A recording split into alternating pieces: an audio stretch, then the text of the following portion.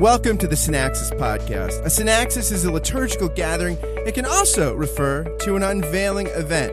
The Synaxis Podcast is a weekly gathering hosted by yours truly, Scott Jones, for the purpose of finding the life-giving, healing word of the gospel and the words of the weekly lectionary passages. Join myself and a guest each week as we explore the lectionary text together.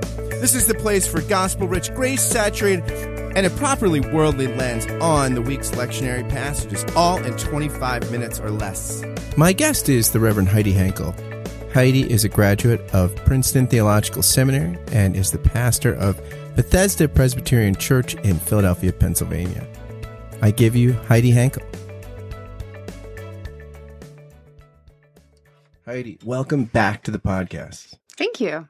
You are one of the few people we're just talking about who actually records in the bunker here with me live. Bill, you're local to Greater Philadelphia. Bill Bohr is usually the only other person that is live with me in studio. So welcome, not just back to the podcast, but into the hidden bunker layer here.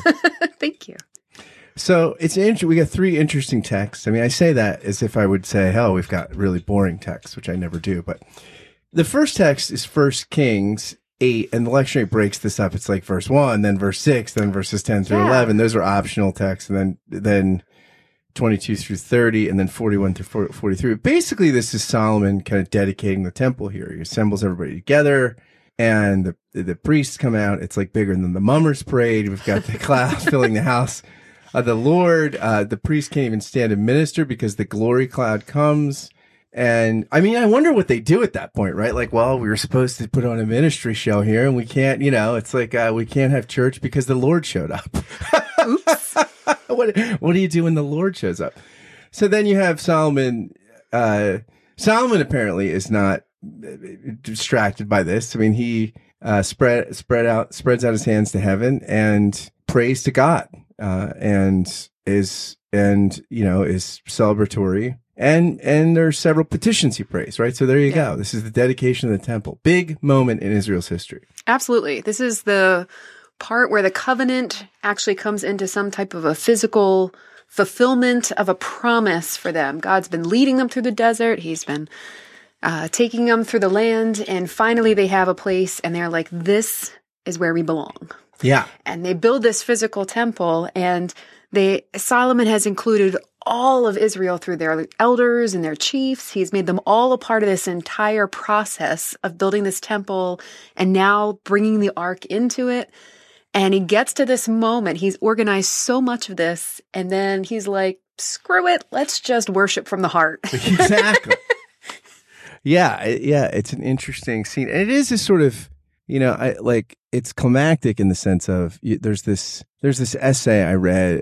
I forget the author, maybe J. Gordon Thomas or something. It's an essay on it's an essay in a book on the Bible and eschatology or something. But he says, if I was going to summarize the Bible in one line, I'd say it's a story of a holy God wanting to dwell with a holy people in a holy place. And so you have this sort of, in Eden, you have the beginnings of this, right? In that there's this sort of, you have the embryonic form of the people of God, in miniature, and you have this holy place, but it gets kind of defiled. It gets distorted. And so, you have this story of sort of the blessing trying to undo the curse. And so here you have this sort of, this picture of, hey, God is coming down onto earth, dwelling in this special, it's like God's like, it's almost like, okay, we're not renters anymore. We're getting our permanent mailing address.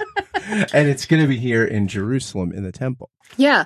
For them, this is permanency. It's their first moment of permanency through this entire thing.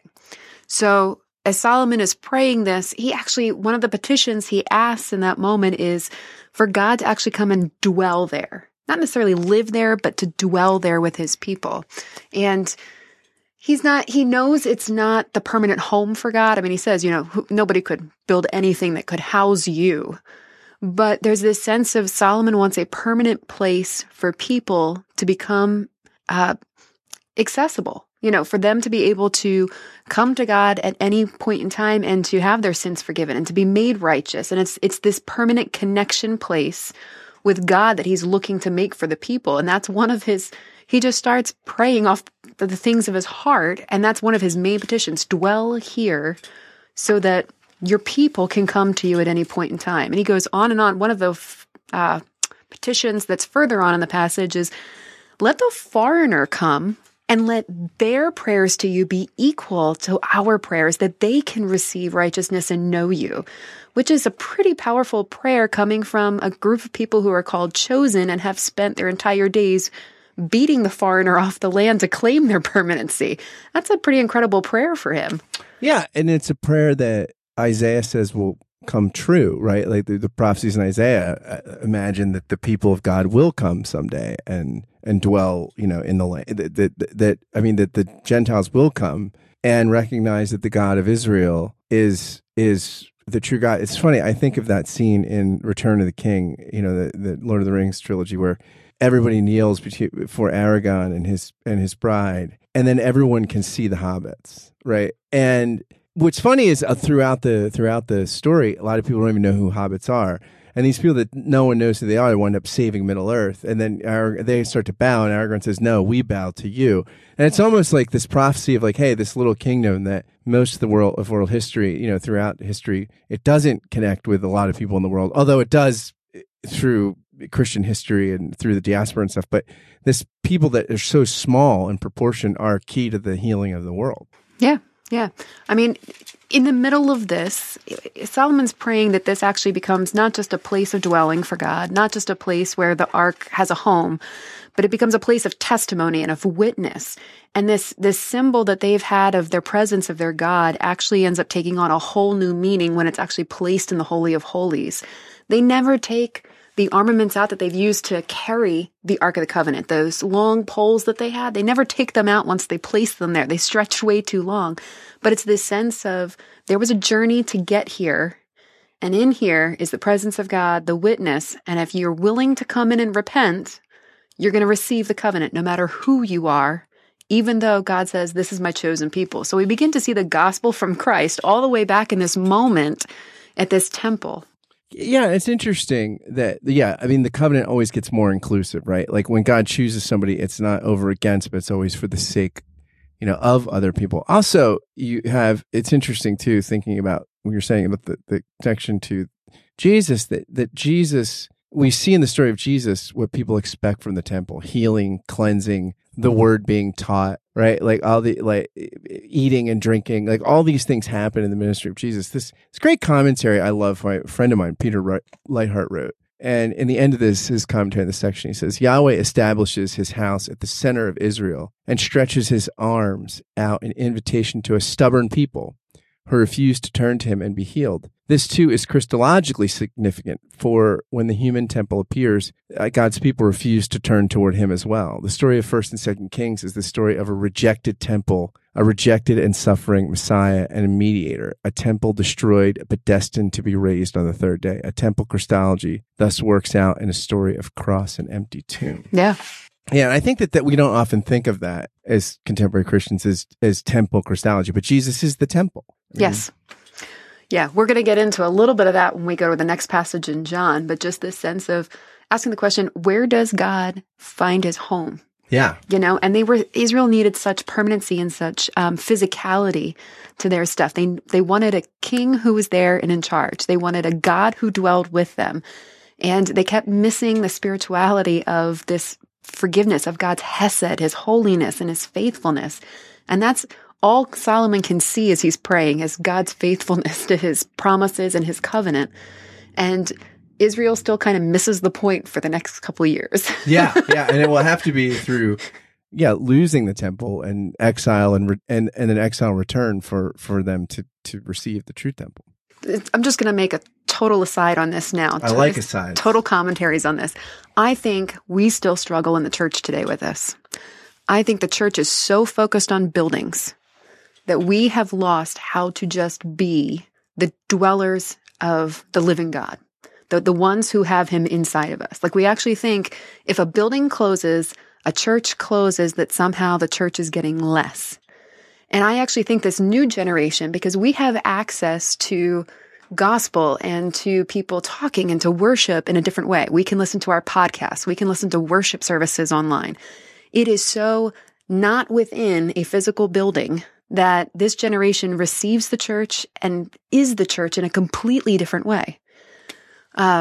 It's almost like temple versus tabernacle spirituality, right? Because the temple is kind of fixed, but the tabernacle is a place, but it's a movable feast. I mean, you can kind of, and in John 1, it says, the word became flesh. And I think the Greek there is tabernacled among us. Yes. And if I share a table with my neighbors, and in that moment I share love and I share the hesed of God, has he not been present there, and has he not dwelt among us, and have we not had church? Yeah. And so I think what we're seeing, I actually really see the church changing for the next generation. I think it's going to look very different than worshiping in buildings. And I think we're having a very difficult time getting used to that. We keep saying, oh, the church is dying, the church is dying. And I actually think it's just changing. And it's changing for the better. And it's changing in a way that's actually getting back to its roots of God living amongst us, not in a building, not in a temple. We are the place he dwells. Yeah, our temple not made with hands. Yeah. When the bell began to ring, meant the time had come for one to go to the temple of the King. There in the middle of the circle he stands, searching, seeking. With just one touch of his trembling hand, the answer will be found. Daylight waits while the old man sings. So on to Ephesians. Here we go. We've got this is like the Game of Thrones. Put on the armor. Picturing a gladiatorial battle here. But this is Paul is coming towards the end of this letter, and he encourages them, the church at Ephesus, to be. It's Ephesians 6:10-20. It encourages them to be strong in the Lord and in the strength of his power, and to put on the whole armor of God, that they may be able to stand against the wiles of the devil. And then he talks about the different, then he says it's interesting that our struggle is not against flesh and blood, but against principalities and powers. And then he lists, the breastplate of righteousness, the shoes of peace, and the helmet of salvation, the sword of the Spirit, which is the word of God, which for people that have been Bible camp or anything, your sword drills, and you pull out your, and then he encourages them to persevere. And he's probably right in prison when he's writing this. So he's persevering, calling them to persevere in the midst of their own struggles. Yeah. It's interesting, this passage. Paul has been talking about the building up and the edifying of the church previous, and then suddenly he goes into this warfare mode. And it seems almost kind of like it was an afterthought stuck on the end of his letter. But I think he's shifting it to kind of talking about, for the Ephesians, they weren't in a warfare mode, but they were dealing with false prophecy, they were dealing with false teaching, and it was sort of more in the sense of, okay, you can't just accept everything. You've got to start girding yourself, anticipating things, and responding to things. And I think he's trying to teach a very young church how to stand the test of time with this. And he actually, I love the beauty of the language. This language Paul would have heard before already in the Old Testament. This is not new. This actually came from Isaiah. It's in Isaiah 59:1 and 59:17 and 11:5. It talks about the different pieces. So, this picturing of where we get this armor from actually comes from stuff that Isaiah describes God wearing himself. Isaiah sees a vision. He says God is girded with the belt of righteousness. He's actually laying out the different pieces, and Paul he knows this. He's a scholar in the early scriptures. He knows this. So, I think he's trying to give them a picture of, this isn't just a vision. This is actually stuff spiritually you can do to not just protect yourself, but also, to stand the test. You have to teach another generation when I'm gone.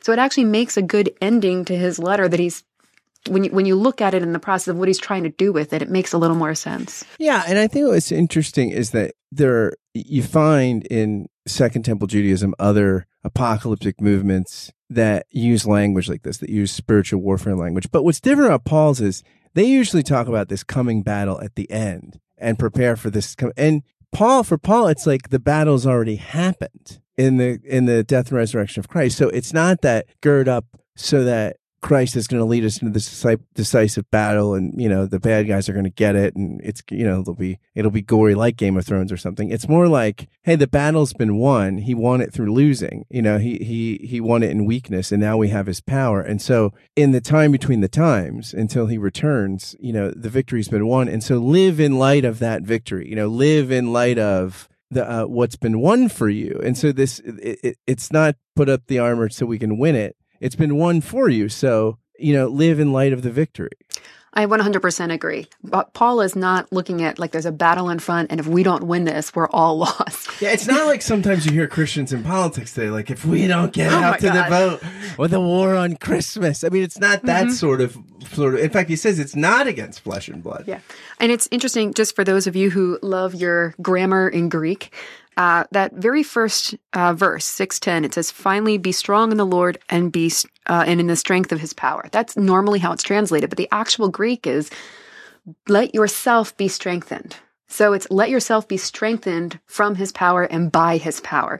It's not anything you're going to do. All you need to do is let it happen. He's doing this for you, which goes back again to Paul's teaching about edification. He's talking about being built up. He's not talking about, we're going to war. Put you on your armor. Here we go. It's the war for Christianity. Yeah, it's interesting because a lot of times we talk about we go build the kingdom, and actually the only language in the New Testament about the kingdom of God is you receive it or you inherit it. It's that God is the builder, right? Like we're not the builder, and our own spiritual development is received. I mean, it's a gift. Right? And for you theological scholars, my question would be, if Jesus didn't win the victory, that we still have to go out and do it to accomplish the victory, then my Christology has a problem. It's got a hole in it. Because if he's not strong enough that he didn't accomplish the victory already, and I still somehow have to accomplish the victory, then I'm not as inept as the Bible tells me. Yeah, it's very interesting because it's like, does Jesus accomplish salvation or just the possibility of salvation? Like, did he make it possible or did he accomplish it? And yeah, I think you're right, because that makes all the difference in how big your Jesus is. Yes. Yeah. And also in your theology of salvation, your theology of Christ, all of that plays into this this core belief that Christ accomplished everything, the salvation, on the cross, in the grave, and through the resurrection. And if we don't believe that, then none of the rest of it makes any sense. That my friend Tullian wrote this book. The title was Jesus plus nothing equals everything. Yeah, exactly. And there's something exactly. I love that.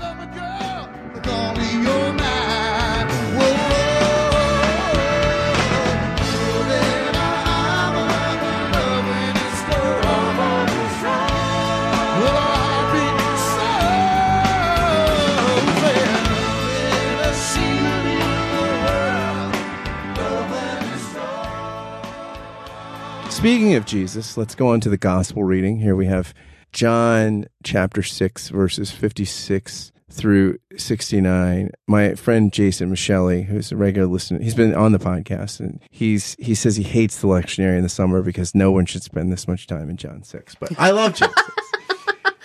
But here again, you get this continual difficulty with these sayings, and Jesus says, those who eat his flesh and drink his blood abide in him, and he in them. And he talks about him living because of the Father. And again, he's the bread come down from heaven, not like the manna which their ancestors ate and died.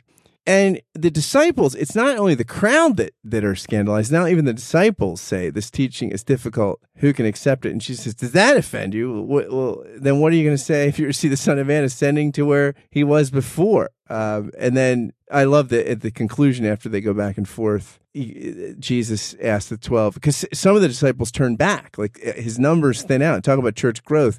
Jesus preaches a bad church growth sermon because a lot of the disciples leave. Or does he, right? Sometimes you get the hangers on out and things happen. And he asked the 12, do you also wish to go away? Simon Peter answered, Lord, to whom can we go?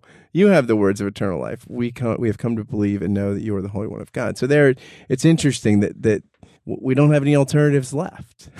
But it's a fascinating passage. And I'm curious, what is it that offends them so much? That it's interesting is we don't really know the exact nature. Is it what Jesus is saying about himself? Is it the cannibalism? It's hard to say. Here's my theory. This is the Heidi theory. Take it for what it is. I like it. All right. The HT instead of hashtag the Heidi theory. There you go. So he has preached, he has fed the 5,000. While he was doing that, he was speaking to them. And Jesus has this consistent thing that he does. Throughout his entire ministry, he says, you heard it said this way in the law, and then he one-ups it. You've heard it said, love your neighbor. I tell you, love your enemies. And he keeps taking what they knew and then one-upping it. And you can hear that so many times, and then people are like, all right, that's enough. All right, just stop there. And every time he one-ups the law and puts it into the gospel, every time he takes that and just expounds on it, who is your neighbor? He starts preaching the Samaritan passage.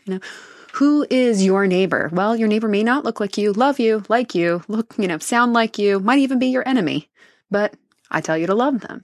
So he's constantly throughout his entire ministry doing this, but he's fed the 5,000 and he preaches a really hard passage at the end of that, and almost everybody leaves. Almost everybody goes.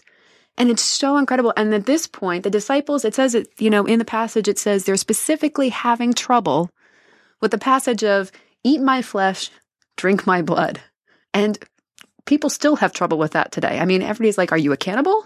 Right. So I think it's just, Jesus is constantly doing this stuff through his ministry. And here he challenges us once again, with the physicality versus the spirituality. And even the disciples struggle with this. Yeah.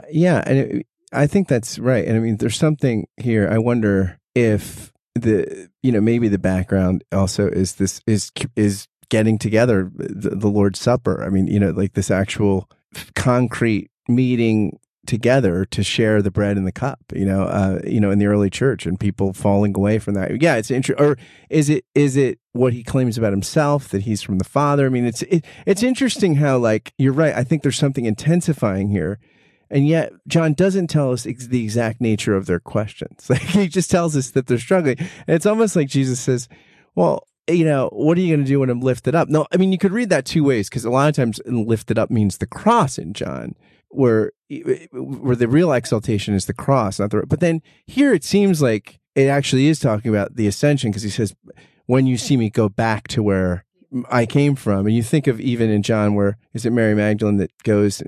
He says, "Don't hold on to me. I haven't yet gone back to the Father." Mm-hmm. So it's almost like you're saying, "Well, wait till you see me." I mean, wait till you see me come back to the Father. Then you're really going to have some stuff to tell. Yeah. I mean, John's gospel focuses so much on the spirituality of who Christ is, rather than the physicality. I mean, Matthew and Luke, they deal with the genealogy, they deal with all that stuff, but John's almost focuses so much on Christ's spiritual identity. And he brings out how much people struggle with that in this. I mean, in the passage, Jesus actually says, if you eat my body, drink my blood. And it says the disciples are having a problem with that. And he says, what's the problem? I give you spirit and life. Right. And I mean, John is trying to bring out that you're so focused on what physically is happening in front of you, you are not hearing the words he is speaking to you, and it's spirit and life he imparts in this. Yeah, you see it like with Nicodemus. When am I going to have to go back into my mother's womb? Or the woman at the well. Well, like, where's this living water? I don't want to come to the well anymore. Or you have this, there's this constant sort of, or even the man born blind, he sees the power of Jesus while the people that criticize it are actually spiritually blind. So you have all this, there's always these two layers. Yeah, I think you're right. There's that here too, right? There's this sort of, look, you saw this stuff, but you missed the meaning. Yeah, and I think if you're looking for a theme for this week's lectionaries, you could definitely do the 1 Kings passage and this one and really talk about our struggle with the physical, and we miss what God is doing in the spiritual. Repeatedly, that is our human struggle on a regular basis in our communication with God. And we have it now. This will not change over human history. We will always struggle with this. Where is our faith based? And where are we planted in our foundation? Because what we choose to see and hear more often will be where we put our basis of reality. So if you believe your basis of reality is in the physical, then sure, you might see a war on Christianity happening.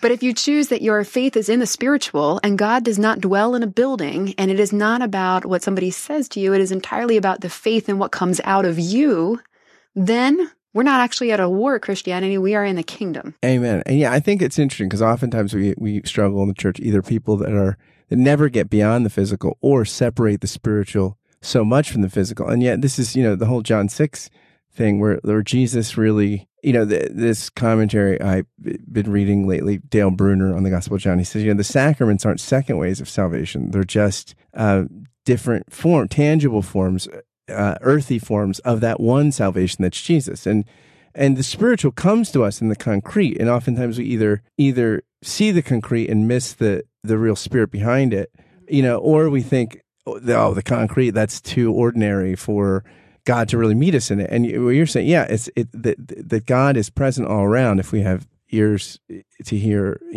and eyes to see. Yeah.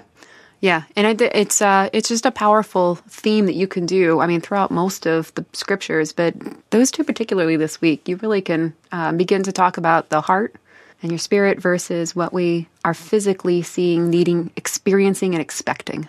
And blessings to all those who are preaching to people that are hearing and expecting, and may they see and hear the risen Christ. Amen. Thanks for being with me, Heidi. My pleasure. Thank you.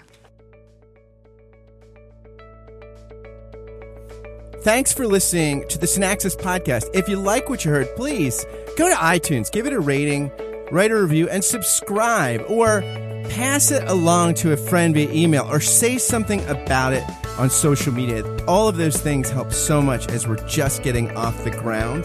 Thanks to Heidi for coming back on the podcast, and thanks to you again for listening to Synaxis. Until next time, friends, fare thee well.